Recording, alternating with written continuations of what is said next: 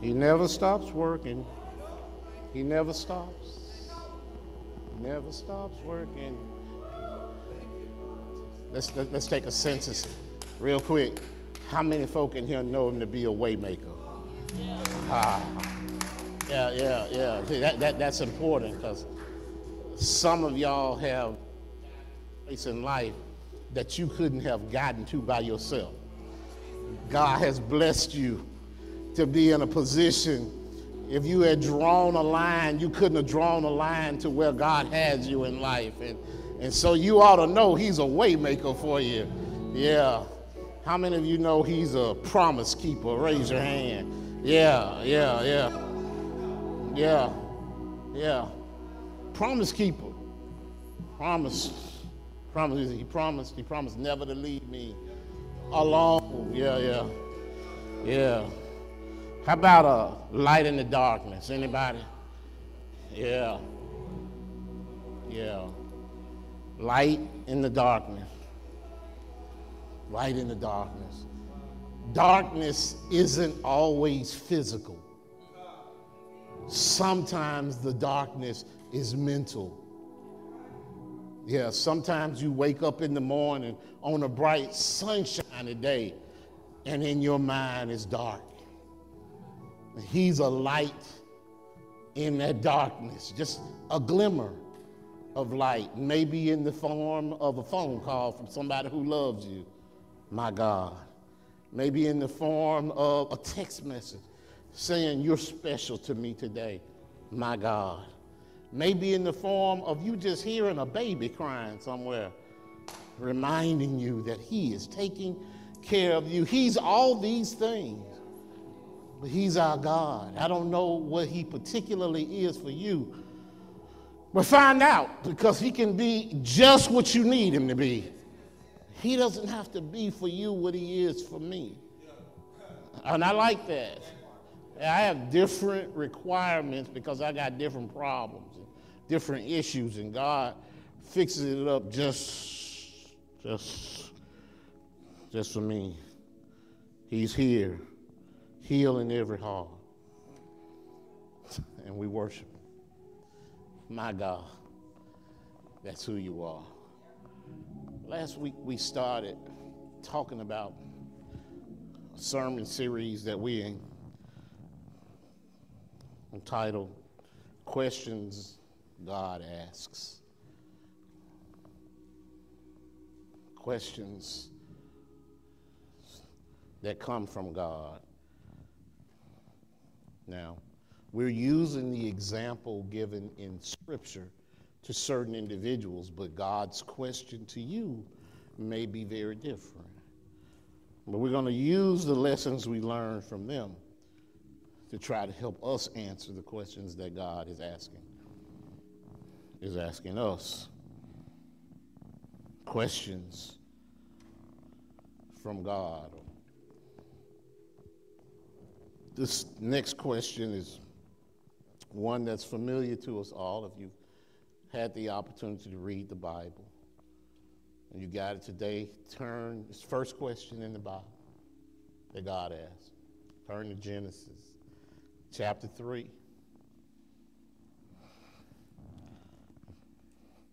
Passage of Scripture is 1 through 9.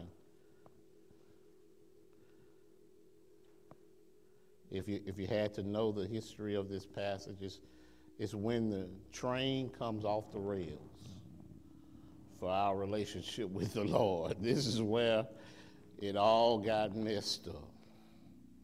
And God asks a pivotal question in verse 9.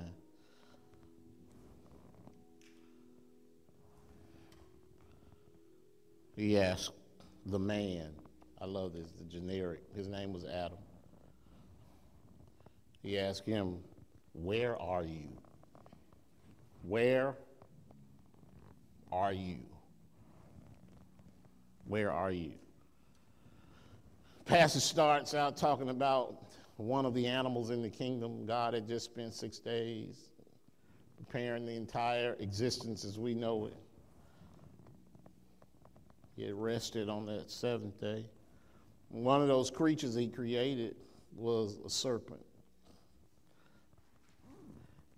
And Moses wrote Genesis. God inspired Moses to write Genesis. So the history of this book is, you should know that. Moses was inspired to write that the serpent, Willie, was more crafty than any of the other wild animals. One thing we do know, apparently the serpent could talk to Eve. Not only did he talk to Eve, he challenged Eve. The serpent said to her, "Did God really say you must not eat from the tree in the garden?" That's how your friends get you messed up. That's how folks get you messed up. Yeah.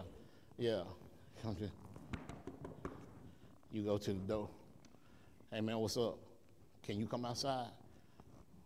"No, man, my mama said I can't come outside." "Why is she gone?" "Did your mama really say you can't come outside? I mean, you can't come down to my house, because can you come out on the porch?" "Well, I guess the porch is part of the house, so if I come out on the porch, it'll be all right. So, yeah, I'm going to come out on the porch." Yeah, and mama come home, ride down the street, there's 6 boys on the porch. First thing mama says, "Didn't I tell you not to go outside?" I didn't go outside, mama. I went on the porch. Ain't the porch outside?" But see, your friend will have you doubting what you know your mama already told you to do. That's what happened in the garden. And the woman said to the serpent, "We can eat of any fruit from the trees in the garden. But God did say," she said, "you must not eat fruit from the tree that is in the middle of the garden. And you must not touch it, or you will die." And then the serpent said, "Man, come on. You won't surely die." See, because God knows that when you eat of that fruit, your eyes are going to be open. And you'll be like God, knowing good and evil. If you want to understand the essence of this passage of Scripture, then underline those words. You'll be like God, knowing good and evil. It is the downfall of man to want to be like God. So, just like she was in Costco or Sam's, somebody stand up there with a tray with it, forbidden fruit. She ain't got no business tasting it. The doctor already told you, leave all that stuff. She reach over there and get some. Y'all know what I'm talking about. Yeah, we act like we got to have the stuff they offer. When the woman saw the fruit of the tree, first thing she said, it was good for food and pleasing to the eye. It was also desirable for gaining wisdom. My goodness. She took some and ate it. And she also gave some to her husband who was with her. And I need to editorialize right there and put in parentheses, "and who said nothing." And he ate it. And then verse 7 said, "Then the eyes of both of them were open, and they realized they were naked. So they sewed fig leaves together and made coverings for themselves. And then the man and his wife heard the sound of the Lord as he was walking in the garden in the cool of the day, and they hid from the Lord God, among the trees of the garden. And God then asked the question, "Where are you?" Now that gives you a background. on why God asked the question, where are you? Questions. Why do we use questions when we're in these type situations? You use them every day. We all do. We use questions for a few reasons. First, we use questions to discover information. Yeah. We ask questions because we're curious on a particular topic. Or, for example, we might ask, children ask the question, why is the sky blue? Why is the sky blue? How does a plane fly? I'm still asking that question. How does a plane fly? I don't understand the engineering of it. I really can't wrap my mind around how the plane can stay in the air. I really can't. But it does. It does. And we ask those questions so we can learn. I'm sure if I asked the questions long enough and with enough specificity, I would soon figure out why all that happens. We also ask questions to strike up conversations. Some stuff, hey, how you doing today, Red? Yeah, we ask questions. We want to know. I've never met him before, but how you doing? Casanova, where you from? We ask questions so we can learn different things about people. Do you have a family? How long have you lived here? This is how we get to know one another. Teachers also ask questions. All day long, teachers and parents. Yeah, all day. And they do it to assess whether or not the children have retained the information they're trying to get them to understand. Yeah. I ask in court all the time, part of my regular colloquy with people, do you understand what's been told you? And most of the time, people, nervous, will say, I do. I understand. I know what's going on. And so I say, can you tell me? Because if they can tell me, then that tells me that they understand at least what's been said to them. Yeah. History teacher might ask, who's the first president of the United States? Yeah. And of course, today everybody's going to say Obama. No. Not everybody. We meant the first real president. Yeah. And so it's not odd that God starts asking questions. And it's not odd that we find pivotal questions in the Bible and that God uses this as a pretext to discover whether or not the people he's interacting with and has just created understand what they've done. And that's why we find ourselves in this series. God's challenging their knowledge or their actions or their beliefs. And that's the fourth reason. The fourth reason is to have somebody reflect on what they've just done. That's the fourth reason we ask questions, all right? The benefit is not for us. The benefit is for the person being questioned as to whether or not they understand what they've done. And that's why you ask them a question. A counselor might ask you, if you were in counseling, how does that make you feel? All right? That's not really for the counselor's benefit. That's for you to explore your emotions at that moment. Or what lesson did you learn from this situation? And that's why God is asking Adam this question. He wants to know, do you understand the weight of what you have done in this space? I want you to think about what you have done to our relationship by your actions. God had created a perfect situation, Tyrone. It was perfect. There was nothing lacking in the relationship. All he did was draw barriers around one tree.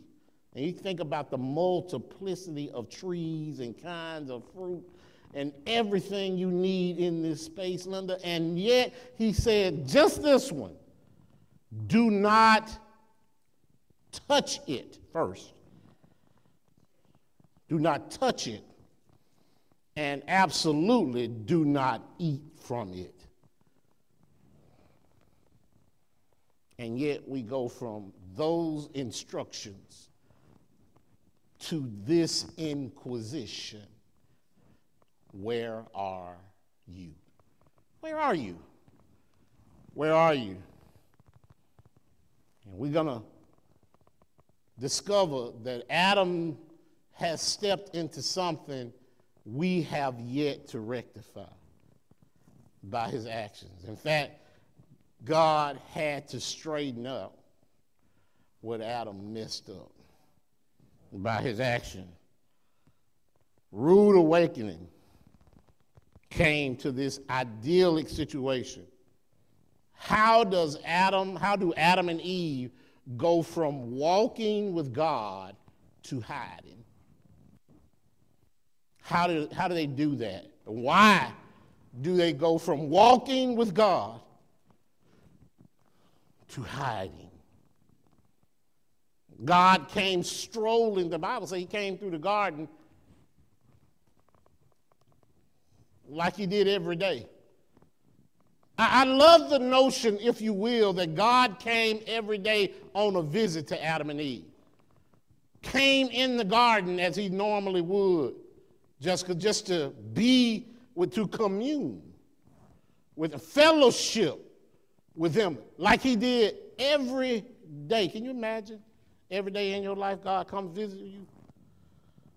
Just sit down and have a conversation with you. God, the creator, comes in. But he does. Doesn't he come talk to you every day?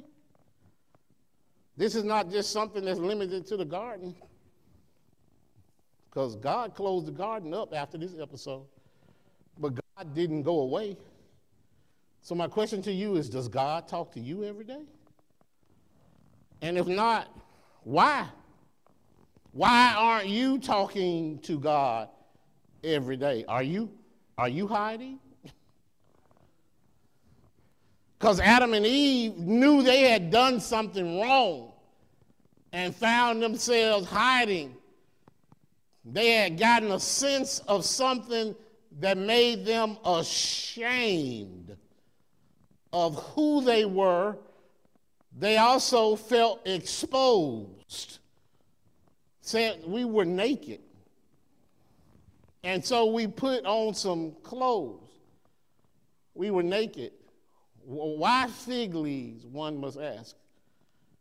Why did their nakedness expose them to shame in that space? Why was it that they had to go and put on some fig leaves? There were no other people there. It was just Adam and Eve and God. So what's the level of this shame that they had to cover up? And so I ask you today, are you hiding?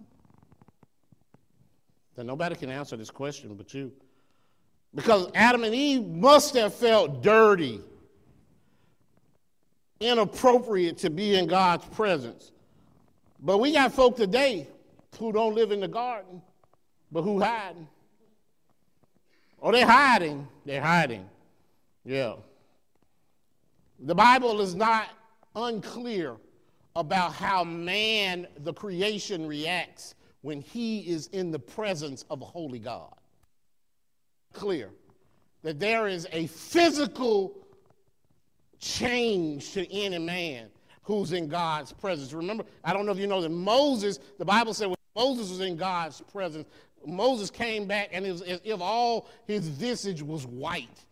His hair was silver when he came out of God's presence. There's a change that comes just from being near God.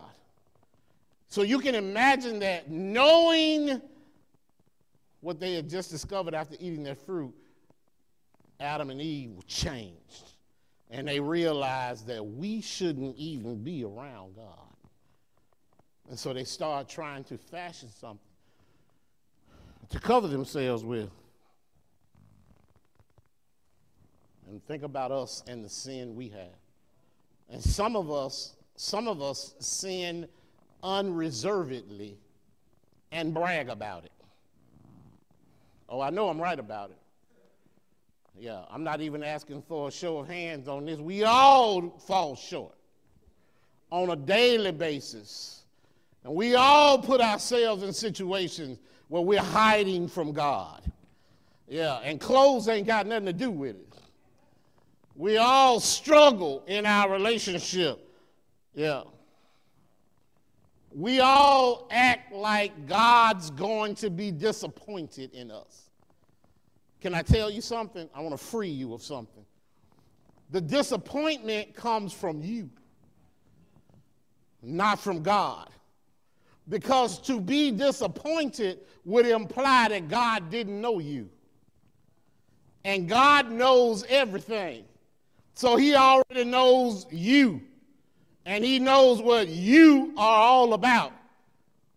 And so when you sin, you're upset because you know you have fallen short of what you're capable of doing. So it's not God that's disappointed. It's you that's disappointed in yourself. God knows you. God knows everything about you, the good and the bad. God, you can write this down. God doesn't get disappointed. All right? He doesn't. He knows you. He knows us.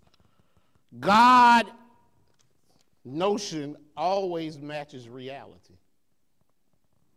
Yeah.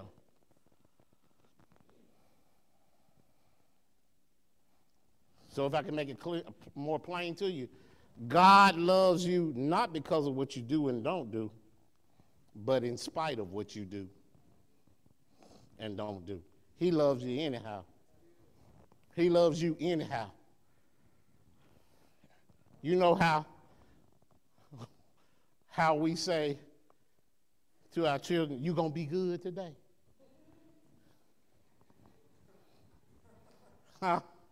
You gonna be good today? And they say, "Yeah." They get out the car going to school. Be good. Yeah. Ain't. For the end of the day, principal calling. Come get him. Yeah, we fooled ourselves into thinking that God can only love us when I'm doing good. Somebody, I want to help you right now. God loves you anyway. God loves you in the good and the bad. He loves you. So if he loves us anyway, how is it that we hide?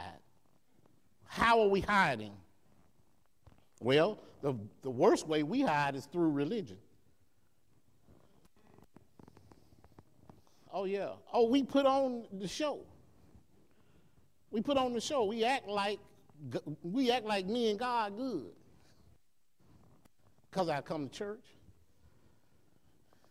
But we don't have no relationship. No, I just come to church. I put on my best. And I sit there and I say hallelujah.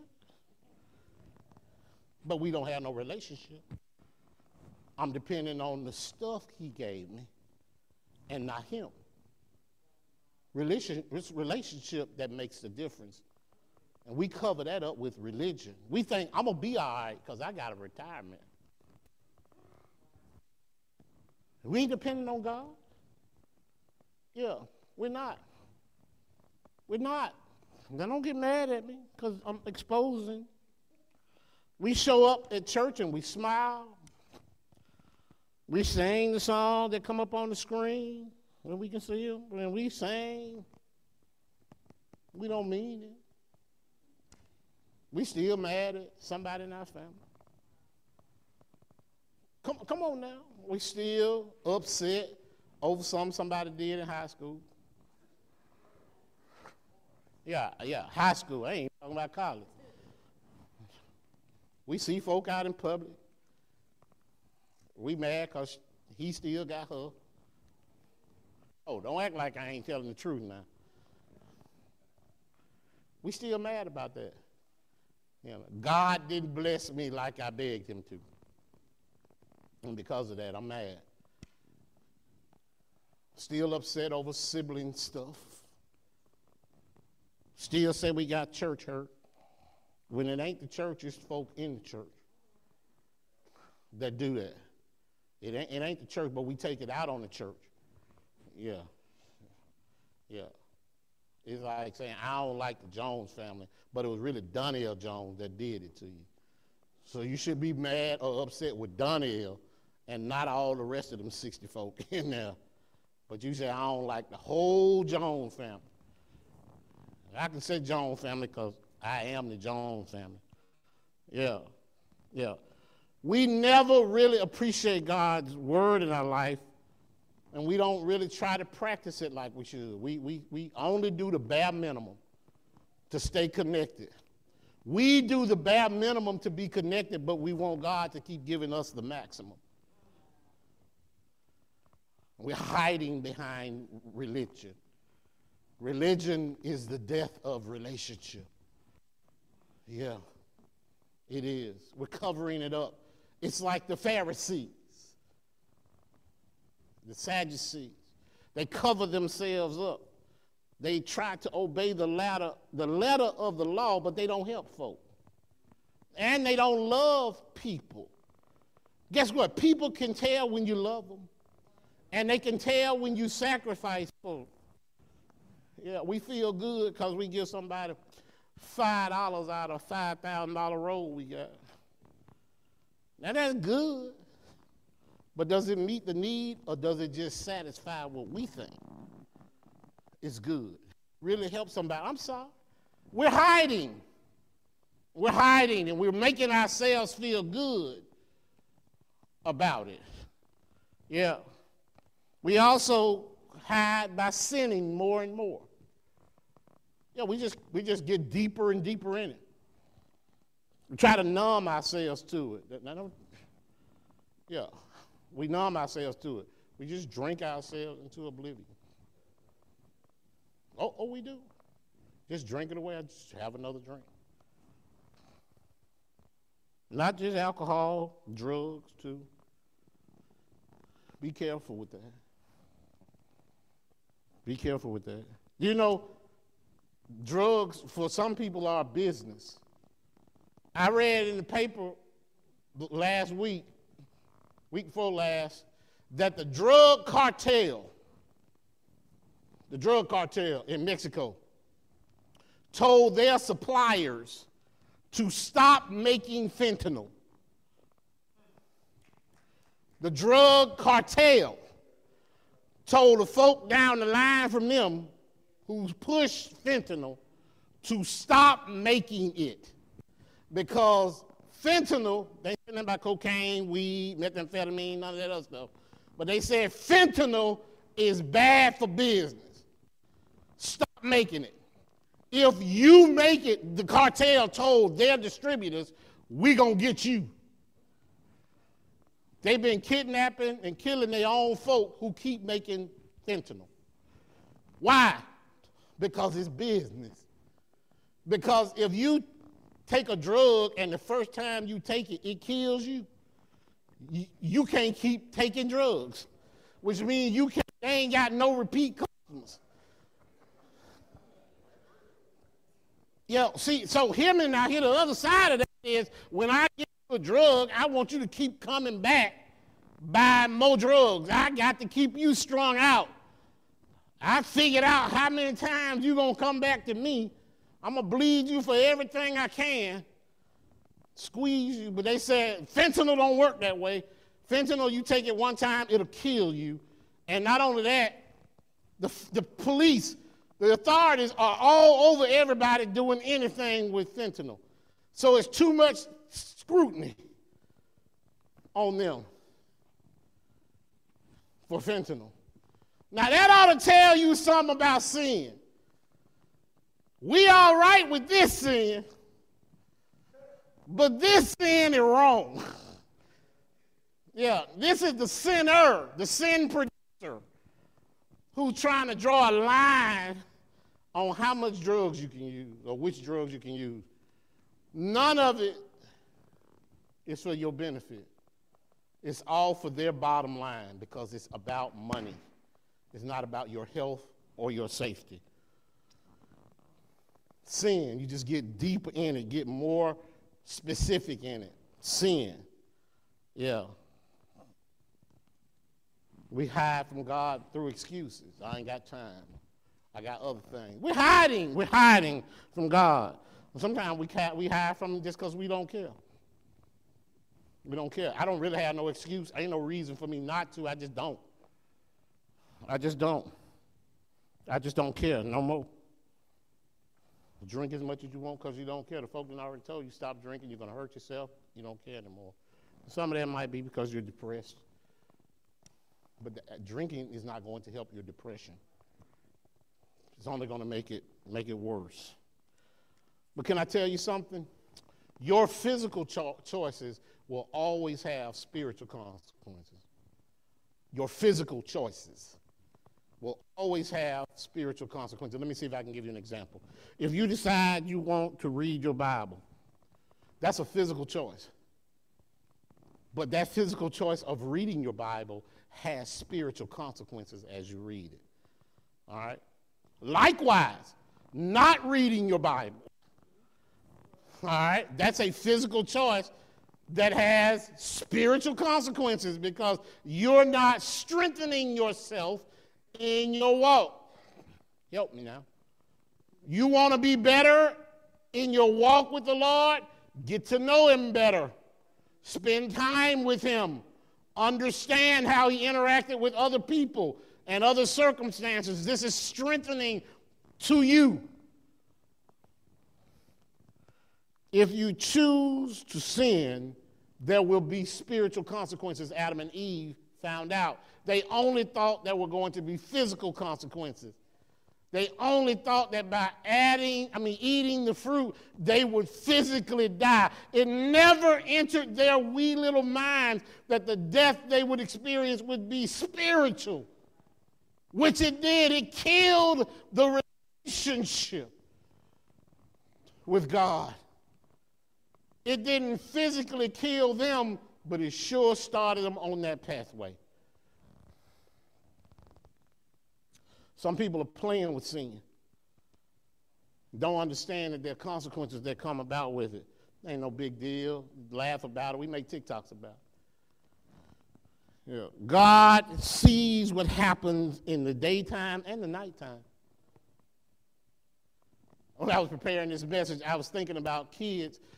You know how when little children, when toddlers are playing with you and you're playing hide and seek, they think because they close their eyes and can't see you, you can't see them.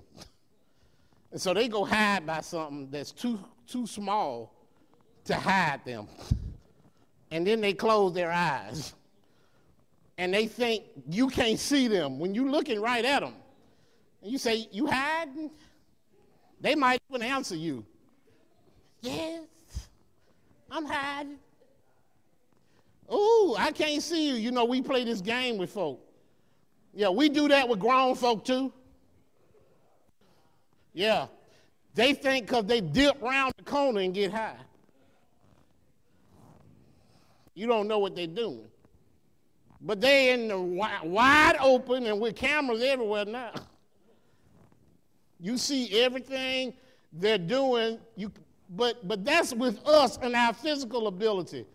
No matter where you go, whether it's day or night, under the bridge, whatever, behind the alley, in the alley behind the garage, God still knows where you are.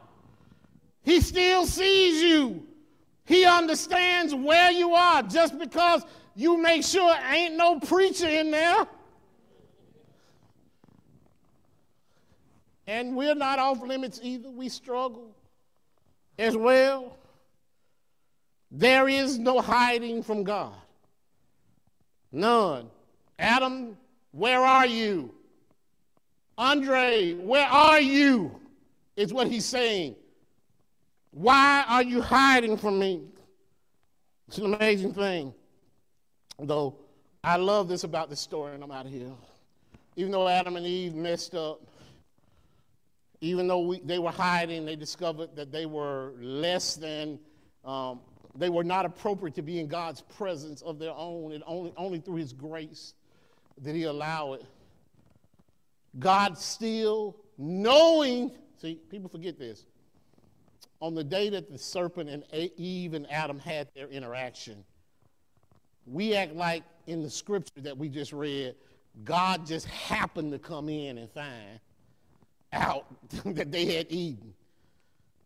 That would imply that God is not all-knowing, that he didn't already know that they had sinned against him. Clearly, that's not the appropriate way to read scripture. But knowing that they had already violated his command to them, what did God do? He still came in the garden looking for them. Knowing they had messed up, somebody ought to hear me in this now. He still came looking for them. Knowing they were wrong, God still came into fellowship with them.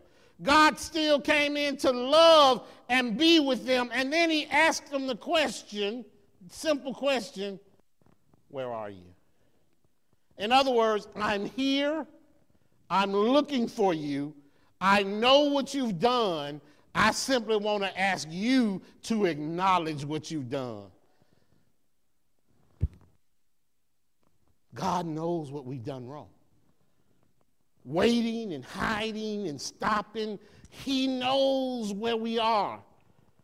And he never grows tired of pursuing us, coming for us. Never. God knows where we messed up. God came in the garden looking for his children, because that's what a father does, Cass. He comes looking for his children. He comes looking for his good children, and he comes looking for his children that are messed up. But he keeps looking for his children. Look. Let me see. When you grew up in our house, 13, 17, there were rules in the house. Oh yeah, there were rules in the house. Get up, make up your bed. Time to eat, come down to the table. Rarely could we take our food to the room and eat. We ate at the, now we do this all the time now. We had to eat at the table with everybody else. We had chores to do. I want the bathroom clean before I come home. These are the rules. Yeah, they were the rules of the Sparks house. And when you didn't do them, there were consequences for not doing those things that you were supposed to do. So let me ask you this question, church family. Did I become a Sparks when I learned how to do all the chores and mastered all the rules? Is that when I became a Sparks? Because I knew how to do everything Mom and Dad had wanted me to do? No, that's not when I became a Sparks. Yeah, I was already a Sparks, all right? And the reason I did everything I was supposed to do was because I was a Sparks, because these are the rules. We don't become a child of God and do all the rules so we can become a child of God. It's because we're a child of God that we obey all the rules. That's why we do what God tells us to do. The rules he's given us are for our benefit, to draw us closer to him, not to make us his child. We're already his children. And that's why we, of all people, do what he tells us to do. That's how he loves us. You follow the rules because you're a child of God already. Adam and Eve were his children. Children disobey, and children need to be corrected. And in this instance, God came in and he did just that. Oh, there were severe consequences for what they did. And so it reminds me of the most famous father-children interaction in the Bible, the prodigal son. gives us an example of what we can expect going forward when God has just an obstinate child. Yeah, he would be the grandfather of babies in the Bible. The prodigal son came to his dad and said, I don't love you no more. I wish you were dead. In fact, give me what I got coming as if you were dead. This is what he said to his daddy. And his daddy loved him enough to love him through his obstinance and gave him what he asked for. Sometimes in your child's life, the worst thing you can do for them is give them what they want and let them learn through the process. Sometimes that's the best thing. So he gave it to him, and what did he do? Exactly what you knew. He took every dime he had and spent it and got rid of it and wasted it, had nothing to show for it, nowhere to go, living in the gutter, utterly wasted every resource that his daddy gave him. But that's not the point of the story. Let me tell you why that's not the point of the story. We spend so much time talking about how bad the child was. That's not the point of the story.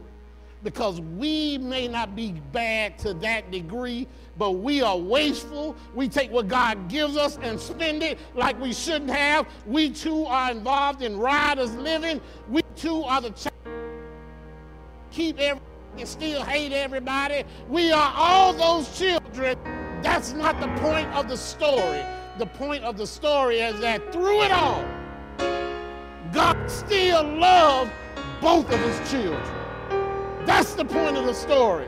And what did God do every day? You missed this in the story. You don't know it in Luke chapter 15. The point of the story is that every day, just like God in the garden, Ella, the father got up and went looking for his child. Every day, he got up, Linda, and looked down the road to see if his boy was coming. And even though the boy was coming and willing to work in his daddy's household as a servant, the Bible says that his daddy, when he saw him coming down the street, ran to him. This is the one who was horrible. This is the one who spent all his money. The father ran to him and embraced him and accepted him as a child. Because God's been waiting on you too. He ran, he's ready to run and embrace you, welcome you back into the family. Because God loves to come get his children. That's his job as a loving father. He never grows tired of loving on his children. It's probably no coincidence that the very first question in the Old Testament, Reggie, is the question we talk about today. Where are you? It's also no coincidence, it's providence, that the very first question in the New Testament found in Matthew is, where is he? Yeah, Old Testament, where are you? New Testament, where is he? Wise men still ask that question. Where is he who was born in a manger? Yeah, it's no doubt that God still wants us seeking him, still wants us looking for him. Didn't die with the Old Testament, but even in the New Testament, God's Son is who we need to be looking for. Where is he who came to save me from my sin? Where is he who came to live like me and other men? Where is he who didn't mind dying on my cross? Where is he who gave up his life for all of us who were lost? Where is he? And I came to tell you, he lives. He's alive. He did do all those things. He came, he lived, was crucified, and he died. But he didn't stay dead. The Bible says that he got up out of that grave 3 days later, and guess what he's doing right now? He's looking for you. Wants you to come into his family. And so, yeah, keep telling your friends to ask the question, where is he? But you ought to have an answer for him. You ought to tell him, I'm his representative. I can show you where he is because he's in my heart, and I can share him with you. Do you know him for yourself?